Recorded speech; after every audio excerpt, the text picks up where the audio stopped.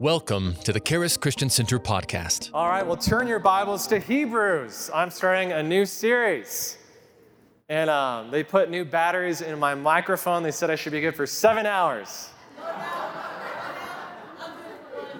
I probably won't do that.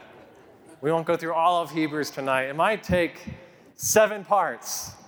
But we're going to start. I'm going to try to get through the first 2 chapters tonight. And I won't try to go through all 13 chapters today, but I've got the power. You never know. And this is awesome. So Hebrews, my title for this entire series is that Jesus makes everything better. And that is such a true statement. And Jesus makes everything better. And we see that all throughout the book of Hebrews, that Jesus makes everything better.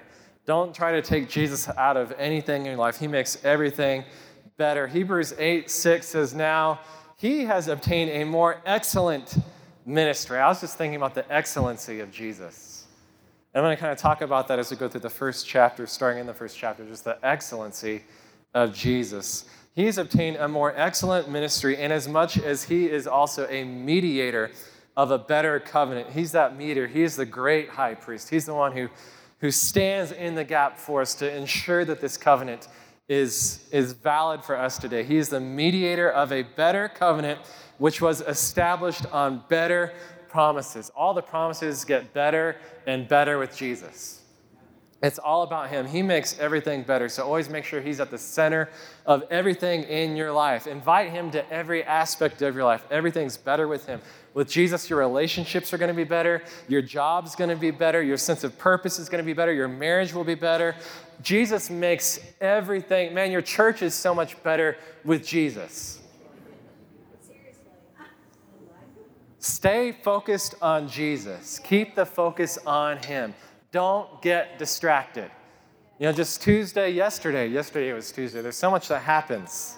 I forget what, it feels like a long time. Yesterday I was preaching with my dad, filming for our television program, Grace for Today. And he had this word, good but not God.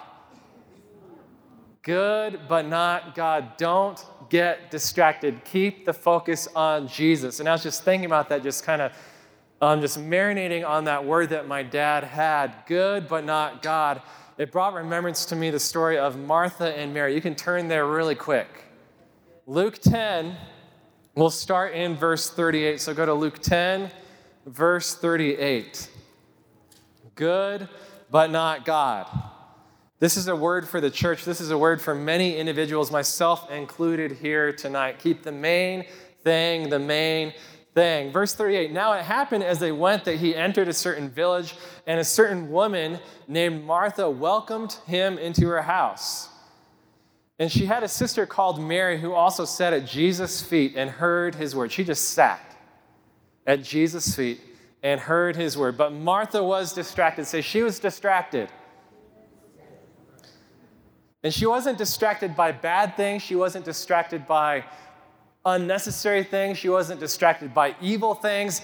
She was distracted by good things. Good, but not God. She was distracted with much serving, and she approached him and said, Lord, do you not care? She's mad at Jesus now.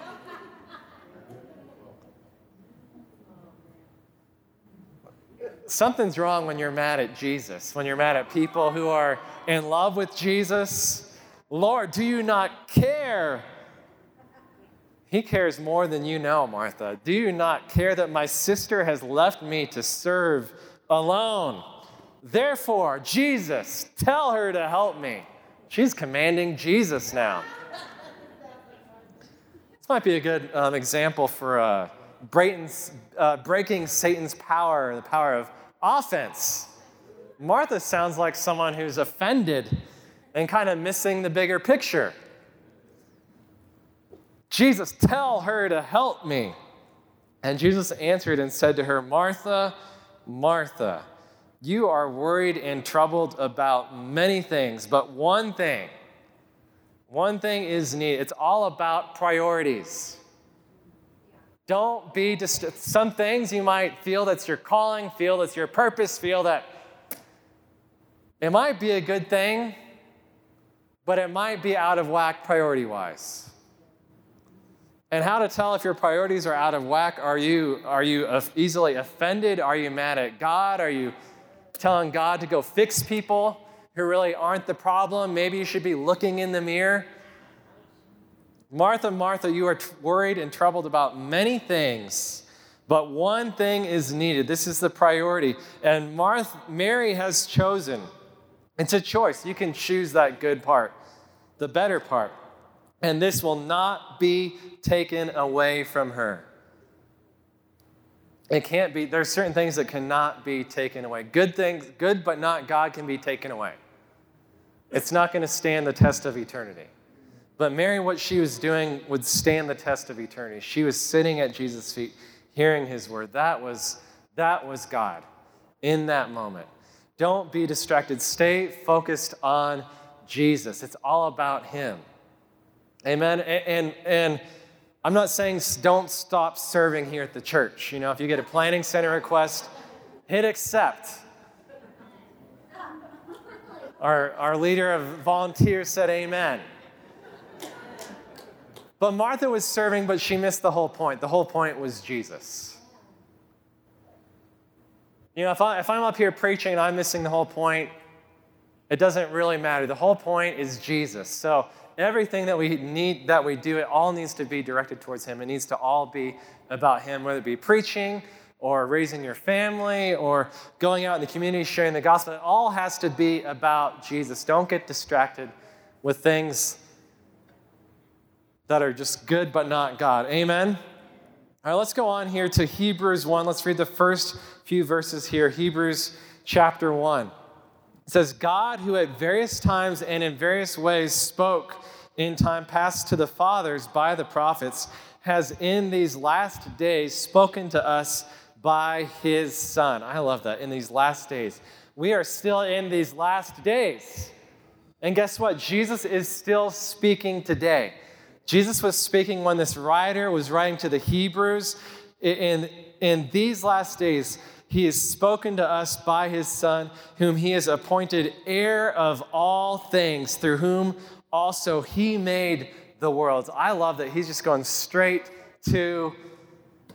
after it. Jesus is the creator of all worlds. He's the creator of the universe. Every single planet, every single star, every single solar system, trillions upon trillions of stars that keeps expanding. Jesus is Lord. Jesus is God. I was talking to someone recently who believed in God, but they weren't so sure about Jesus,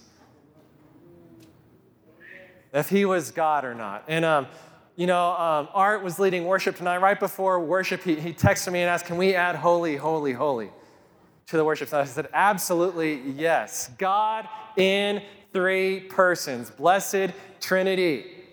Father, Son, Holy Spirit. Jesus is Lord of all. He made the worlds, who being the brightness of his glory. This is talking about the Father. He is the very brightness of his glory and the express image of his person. This means if you're looking at Jesus, you are looking at the Father. You cannot separate the Son from the Father. The only way to truly know the Father is to know his Son, Jesus.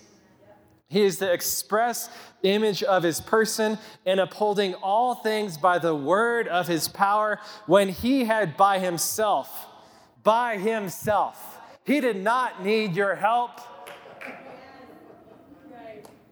By himself purged our sins. He sat down at the right hand of the Majesty on high. Jesus is absolutely supreme. That is my first point tonight. He is absolutely supreme. He is absolutely excellent in all his ways. He is perfect. He is God. There is no shadow in him. He is perfectly bright, perfectly holy, perfectly glorious. He is the express image of the Father, and by himself.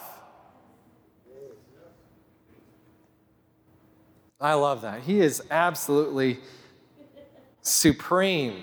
And I just kept hearing this today as I was studying this, working on this message, just the excellency of Jesus, the excellency of his name. He is so excellent in all of his ways, just perfect, beyond we can imagine, just completely excellent. Just every title that we could give him, he deserved. We can't even give him a title. Supreme, omnipotent, glorious, excellent, majestic, beautiful, just Jesus. There's no word in any human language that can possibly give him the glory that's due his name. And I love what goes on here in verse 4. He's absolutely supreme, and he is better than anything else. He is better than the angels. I love that the rest of this chapter is devoted to just talk about how much better Jesus is than any angelic being in the universe. You know, I remember when I was younger, culturally, people kind of like really liked angels. Like there were a lot of movies about angels. There were TV shows about angels, not so much today due to the degradation of our society. But when I was a kid, I remember, my mom loved to watch Touched by an Angel. And, at the end of the show, the light would shine on these women, and it was revealed that they were angels. And, when I was a kid, I loved playing baseball, and I loved the movie Angels in the Outfield. And there's these angelic creatures helping these terrible players. I wish there'd be some angels, in Denver helping the Broncos once in a while.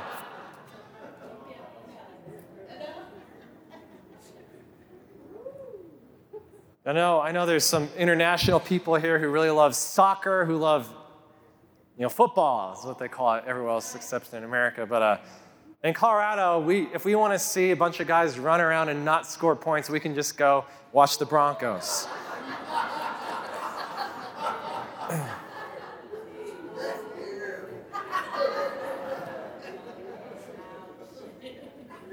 They used to be good.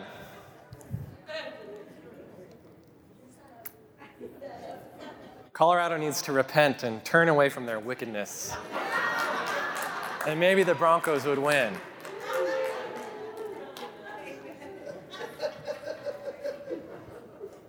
We're going to do our part. Verse 4, Jesus has become so much better. I love that. So much better than the angels. So much better as he has by inheritance, I love that, by inheritance, obtained a more excellent name than them. By inheritance, he has this name, he has this excellence, he has this glory because of his relationship. That inheritance is through his relationship to the Father. And I was just thinking about this psalm. It's quoted later on in chapter 2.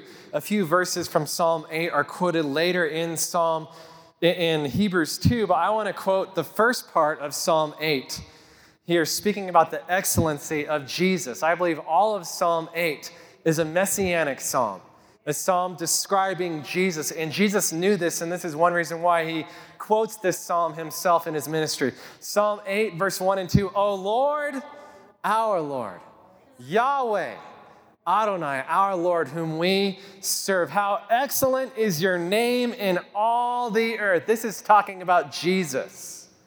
This is talking about our Messiah. How excellent is your name in all the earth, who has set your glory above the heavens. His glory is above the heavens. Out of the mouth of babes and nursing infants, you have ordained strength. It doesn't matter what mouth here on the earth declares his name, declares his excellency, declares his glory. It could be the mouth of a babe. It could be the mouth of a suckling. It could be the mouth of a child. He has ordained strength. Because of your enemies, there are enemies, but when we declare his name, when we sing of his glory, just worship him, high things are brought down, that you may silence the enemy and the avenger. Don't be surprised if you start seeing dragons falling from the sky. Lies and deceptions and strongholds just falling down. Just keep exalting his excellency, the name that is above every other name. You don't have to worry about the names of transgenderism, about Marxism, about socialism, about about, man, just keep exalting the name of Jesus, and lies must come down. These strongholds will be broken. How excellent is your name in all the earth. There's not a single place on the earth where his name is not excellent, his name is not beautiful, his name is not above every other thing. He has a more excellent name than any created thing, than even the angels. Verse 5, for to which of the angels did he ever say, you are my son, today I have begotten you? Jesus is the best. He is the only begotten. The only begotten. Whenever you see that word in the New Testament, the only begotten, in the Greek it's monogenes. Mono, one, genes, genes. There is no one like him. John 1:14 says, and the Word became flesh and dwelt among us, and we beheld his glory, the glory as the only begotten. Monogenes, the only begotten of the Father. Spiritually, his DNA, his genetic, spiritual makeup was the exact same as the Father. And he chose to put that in flesh and blood. And in Hebrews, the writer talks about why that monogenes, why the only begotten Son of God took the form of a man.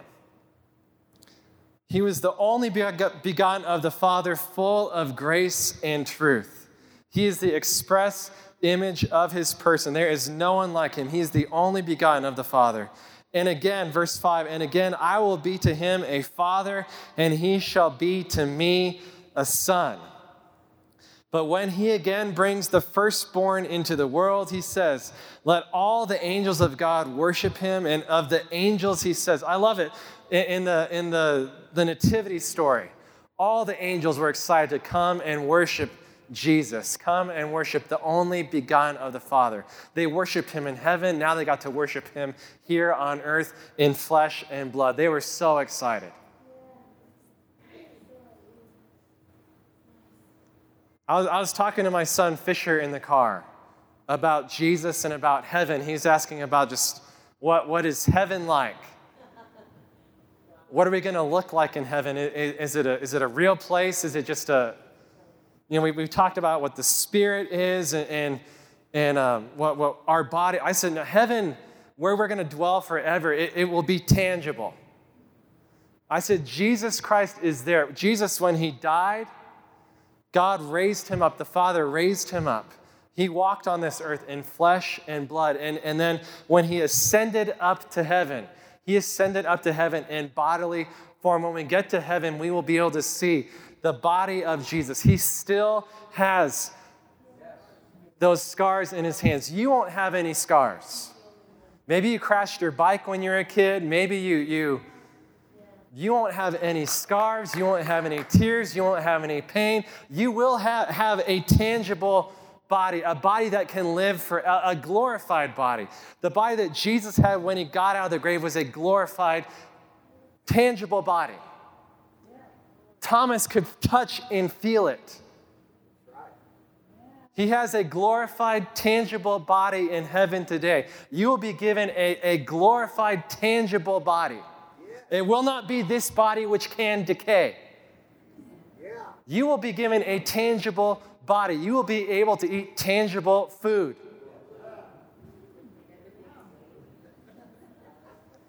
I don't know what kind of matter your body will be composed of, but it will not decay. It will not break down. It will not get sick. It will not be tired. It won't be weary. Jesus, when he was born and before he was crucified, he could get tired, he could get hungry, but in his glorified body, when he walked on this earth before he ascended, he didn't get tired. He didn't get weary. I don't think he even got hungry. He cooked for his disciples, I know, fish on the shore. Maybe he ate them. Maybe he's like, I'm just going to wait for a better meal with my Father. I've had fish from the Sea of Galilee. It's not that great.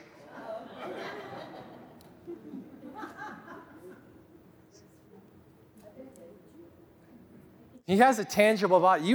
Heaven has a tangibility. It's not just this idea.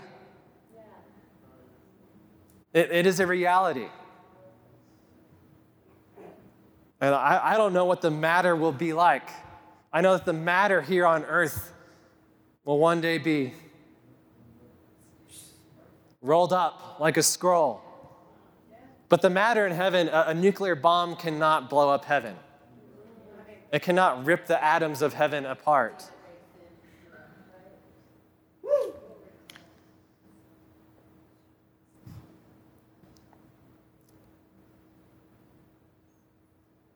I love this, verse 7. And of the angels, he says, who makes his angels spirits and his ministers a flame of fire. But to the Son, he says, your throne, O God, is forever and ever. This is another messianic psalm, a prophetic psalm, a psalm about Jesus. Your throne, O Jesus, O God, is forever and ever. I love this. A scepter of righteousness is the scepter of your kingdom. Jesus is supremely righteous. There is not a single lie that can stand in his presence. You have loved righteousness and hated lawlessness. Jesus hates lawlessness. Therefore, God, your God, has anointed you with the oil of gladness more than your companions. Righteousness always leads to gladness. Happy are the people whose God is the Lord. There are more miserable people on earth today than ever before. There is more depression on earth today than ever before. There is more brokenness, hopelessness, despair than ever before. But happy are the people whose God is the Lord. Righteousness leads to gladness. Verse 10, and you, Lord, in the beginning laid the foundation of the earth. This is talking about Jesus. He was with the Father in the beginning. The only begotten Son of the Father. He was there in the beginning. In the beginning was the Word. You laid the foundation of the earth, and the heavens are the work of your hands. They will perish. This heaven, this earth will not be here for eternity. And the more I'm here, the more I'm glad that there's going to be something better for eternity. They will perish, but you remain, and they will all grow old like a garment. This planet is going to go out of style. My wife, her garments change pretty quickly. I don't know how quickly this garment of this heaven, this earth that we see and experience today will be in style, but I'm thinking it's not going to remain too much longer. They all grow old like a garment, like a cloak. You will fold them up. They will be changed. And you are the same, and your years will not fail. You are forever. Verse 13, but to which of the angels has he ever said, sit at my right hand till I make your enemies your footstool? That is awesome. Every enemy to Jesus, every high thing that exalts itself against the knowledge of God, every thought that is not in obedience to Jesus Christ will be brought down. Every enemy will be turned into a footstool. What is a footstool? It's like an ottoman. What are good ottomans made out of? What are good furniture pieces made out of? Leather.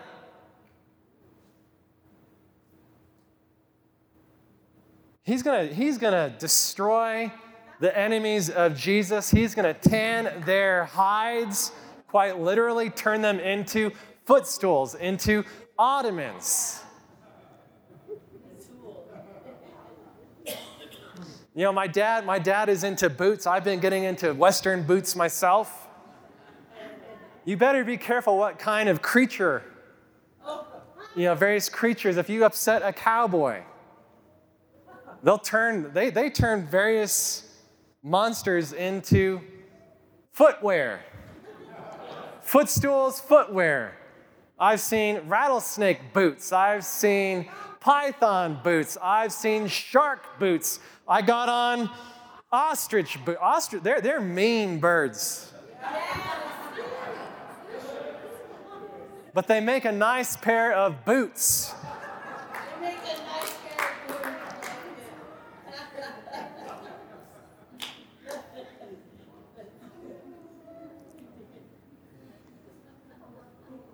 You know, God spoke to the serpent in the garden. This is actually the first time the gospel was preached. God preached the gospel to the serpent.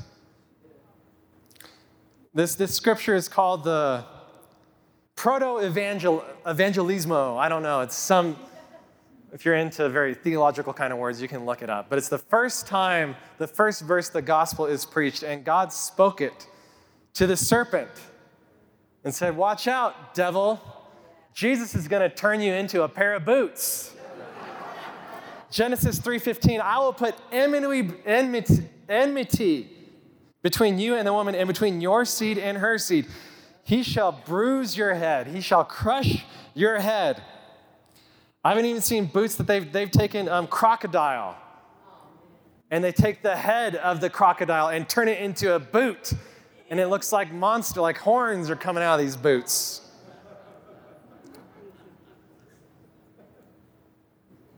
He will crush your head. You shall bruise his heel. It's meaning he will be crucified. That'll be your work, but I'm going to bring him up, and you better watch out. He's going to turn you into a pair of boots. And not only that, Jesus isn't the only one that gets to wear serpent boots, that gets to crush the devil's head. Paul writes this in Romans 16, verse 20. And the God of peace will crush Satan under your feet. God is going to give you some authority over the enemy. Don't be surprised when you use his name, when you exalt his name, when you pray in his name, when you see demons fall. He's going to crush Satan under your feet shortly. You can turn about any monster into a pair of boots. Crocodiles, alligators. We were talking about, yesterday we were filming about Joseph. And what were we talking about? Being in denial. I don't know what we're saying, but I saw there are denial crocodile boots, denial alligator boots. Joseph would know about denial because he was in Egypt. It's your dad joke for the night. Denial. The Nile. Some of you didn't get it. You apparently didn't have a dad like me who was just an expert in, wasn't just a great flute player and a great preacher, but a great joke teller as well.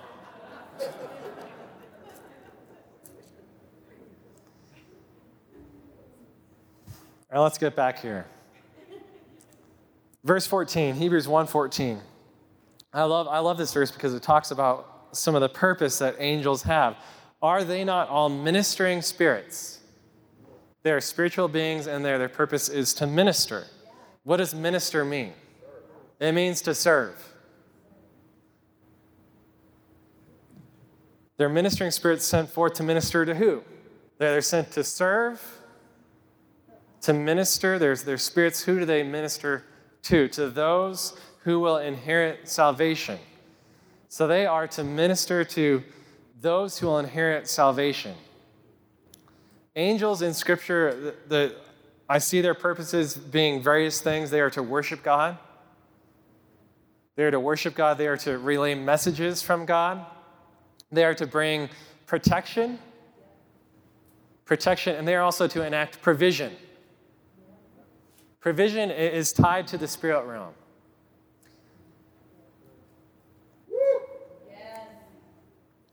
There are angels that do things in the realm of the spirit that make it possible for you to be provided for. Angels came and ministered to Jesus after he was tempted by that serpent and said, you know what, devil, I'm going to wait till I turn you into a pair of boots. Thanks but no thanks for your offers. I got something better for you. You just wait till 3 days after you think you won. You wait till the day of Pentecost. And you see that old chicken man, Peter, filled with the Holy Spirit and start preaching.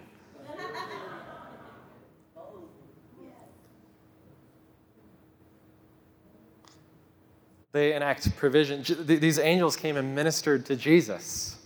I think they brought him a snack. They worshiped him. They probably fell down and they worshiped him when he was a baby. They were worshiping him here in the wilderness. Chapter 2. Don't drift away. Don't get off track. Some people think that Hebrews was written by Paul. Some people aren't so sure. This is kind of a common thing that Paul would preach. Don't get off track. Don't get stuck in legalism. Don't go back to that. It's all about Jesus. This is so much better. Jesus makes everything better. Hebrews 2, verse 1, don't drift away. Therefore, we must give the more earnest heed to the things we have heard, lest we drift away. For if the words spoken through angels proved steadfast, and every transgression and disobedience received a just reward, how shall we escape if we neglect so great a salvation? Don't neglect what Jesus has done for us. Keep looking at him. Keep looking at the finished work. Keep looking at what he did for you at the cross. Look at what he did on that cross. Look at his death, burial, and resurrection. Don't forget about the power of God. Don't neglect so great a salvation, which at the first began to be spoken by the Lord and was confirmed to us by those who heard him. I love this. God also bearing witness. Man, I love it when God bears witness to the word that is being preached. God always bears witness to the true gospel. God bears witness to the true message of Jesus. God bears witness to the Bible being preached in its full power, in its full strength. Don't try to dilute the gospel. Don't try to dilute Jesus. Don't try to suck the calories out of the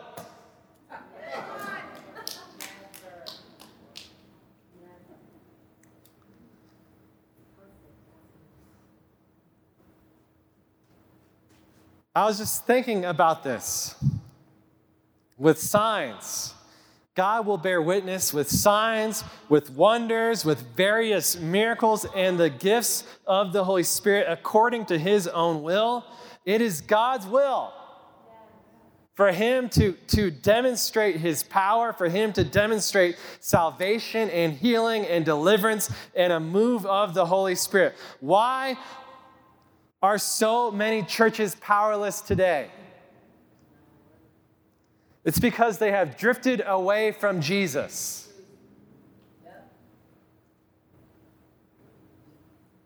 They have drifted away from his word. The power of God will be there when Jesus is on full display, when he is at the center of it all. When his word takes its proper place, when it's not about your thoughts, about your plans, about your ideas. It's about the truth. If the Bible says it, that settles it, period. The power of God will be there for salvation, for healing, for freedom, for deliverance, for growth, for the fruit of the Holy Spirit, for the gifts of the Holy Spirit, for joy in the Holy Ghost. God wants to bear witness.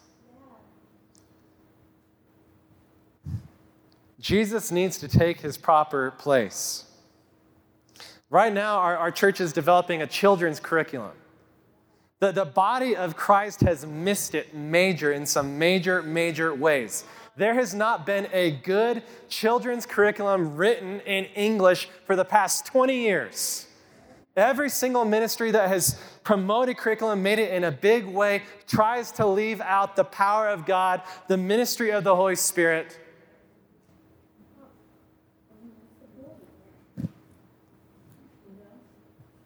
We have one of the top curriculum writers in the nation that comes to church here, and she's writing this for us. You know, what has happened to this generation for the past 20 years. You can see the fruit. A watered-down, diluted, mamby-pamby Jesus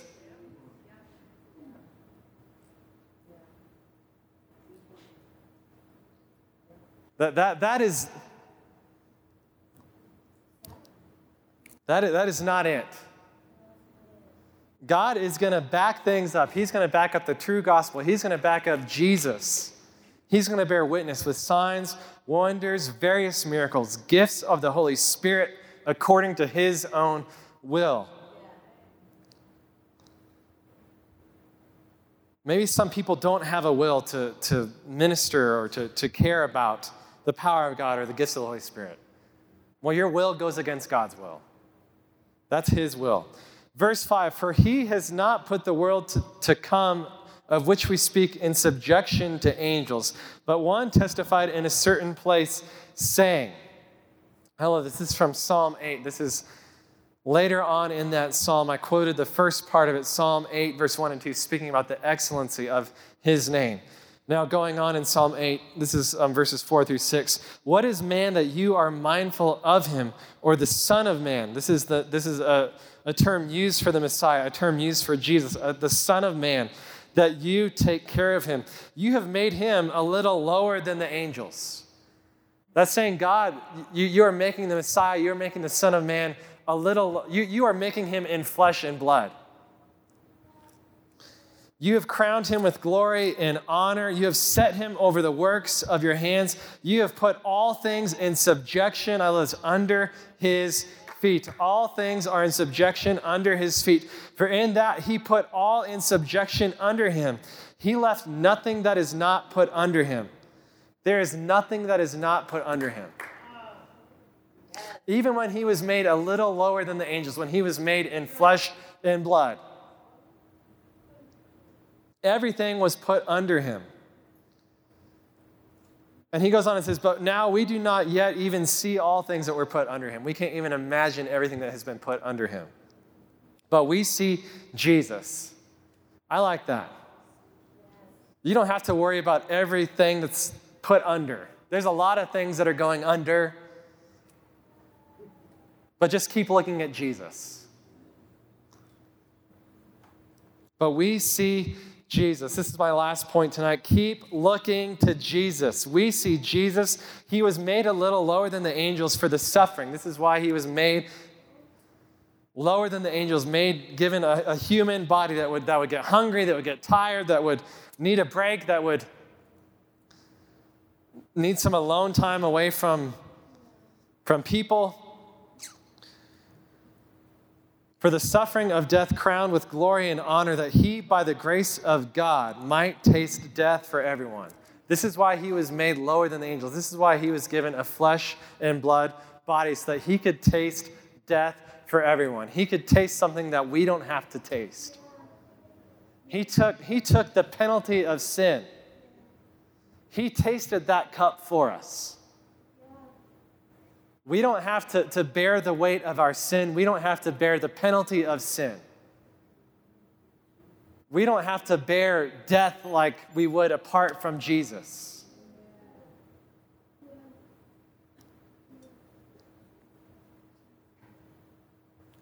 These bodies will be rolled up like a cloak, like something that's gone out of style. And you'll be given something that's in style for all eternity.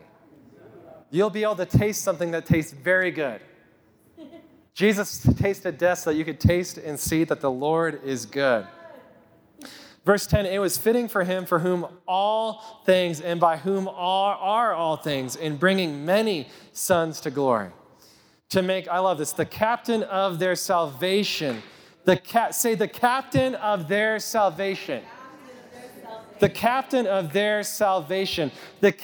I love that term, captain. My son Fisher, for a while, has been obsessed with the Titanic. He can tell you any fact about the Titanic. The exact year it was made, the exact square footage, the name of the captain, the captain of the, a captain stays with the ship. If the ship goes down, the captain goes down. The captain of the Titanic stayed with the ship. He went down with it. Our captain did not go down.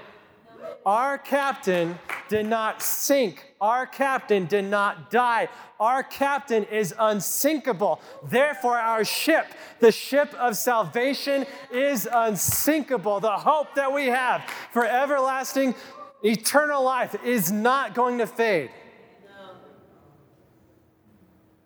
Jesus is unsinkable. Muhammad was sunk. Buddha was sunk. Joseph Smith was sunk. Brigham Young was sunk. Karl Marx was sunk.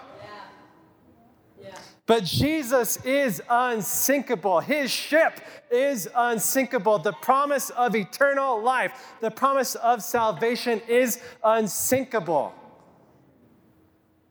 He is the captain of our salvation. Verse 11, for both he who sanctifies and those who are being sanctified. I love this. He's the one who sanctifies, and we are the ones who are being sanctified.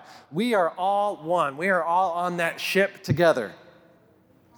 For which reason he is not ashamed to call them brethren. He's not ashamed to call you brother, to call you sister. I'm not ashamed to call you brother, to call you sister. Say, I will declare your name to my brethren. In the midst of the assembly, I will sing praise to you. And again, I will put my trust in him. And again, here am I and the children whom God has given me. And I love Hebrews. He's just quoting the Old Testament left and right, all over. You can see Jesus all over the Old Testament. Verse 14, inasmuch then as the children have partaken of flesh and blood, he himself likewise shared in the same. This is going on to explain why he became a man. Why did God want his only begotten son? Why did he want to be born as a baby? I like to think about big, lofty things, and this just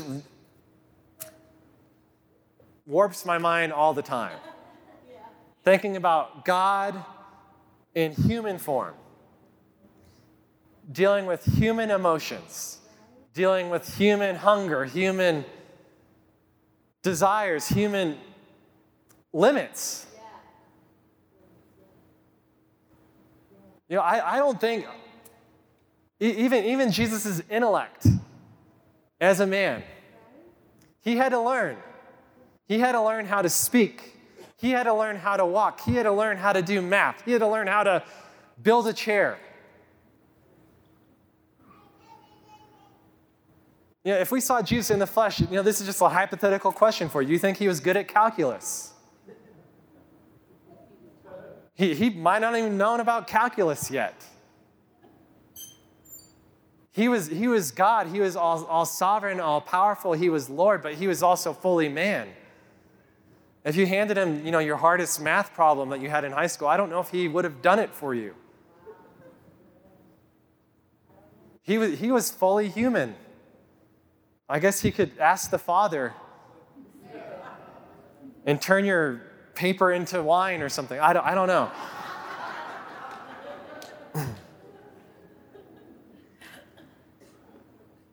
He was incredibly human. Was a partaker of flesh and blood. He himself likewise shared in the same, that through death he might destroy him who had the power of death, that is the devil. I like that he names the devil. That's right. I'm not scared of the devil.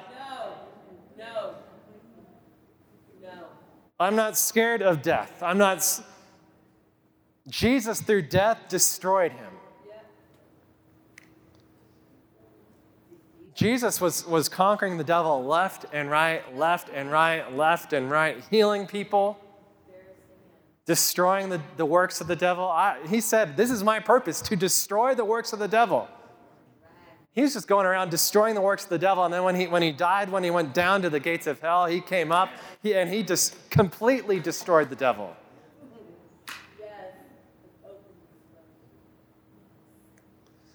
Verse 15, and released those who through fear of death were all their lifetime subject to bondage. you don't have to worry about your ship being sunk. Salvation is a sure thing. Verse 16, for indeed he does not give aid to angels, but he gives aid to the seed of Abraham. Jesus wasn't sent to just help out angels. He was sent here for us. He was sent to help the seed of Abraham, people of faith. Verse 17, therefore in all things he had to be made like his brethren. In all things. You can go home and debate whether Jesus was good at calculus or not, or whether he knew how to do a derivative, even though Newton hadn't invented derivatives yet. And you can that's a great hypothetical theological debate you can have amongst yourselves at home. I think he was like us in all things. I think growing up at school in Nazareth, that he might have gotten a B. There might have been someone better at math. I think he was really good at the Torah, though. Because it says when he was a teenager, he would argue with the experts, the professors of the Torah, and put him to shame.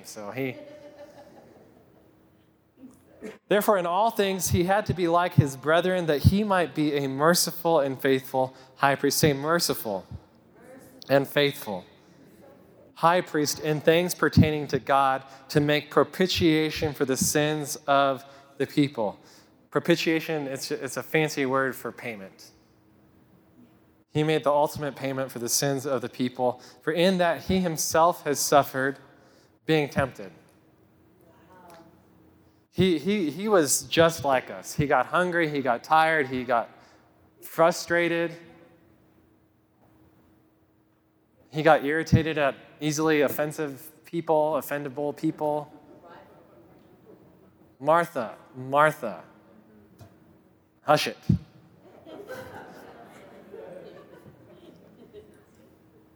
Peter, get behind me, Satan.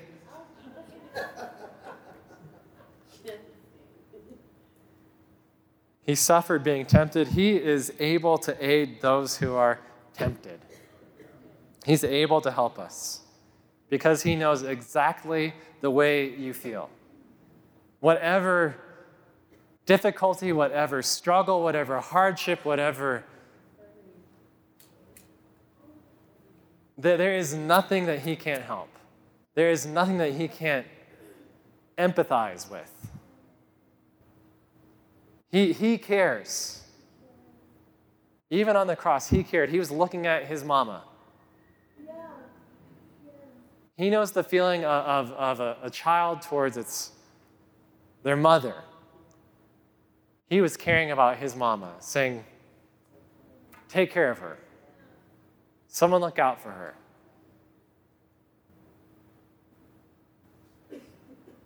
Keep looking to Jesus. Amen. He makes everything better. Keep drawing closer to him, and everything, I guarantee, will get better. Your path is going to shine brighter and brighter and brighter and brighter until the perfect day, which is when you see Jesus face to face. That is the perfect day. Amen? Awesome. Thank you for listening to the Charis Christian Center podcast. If you would like to receive prayer, product, or more information about the ministry, go to www.charischristiancenter.com or call us at 719-418-4000.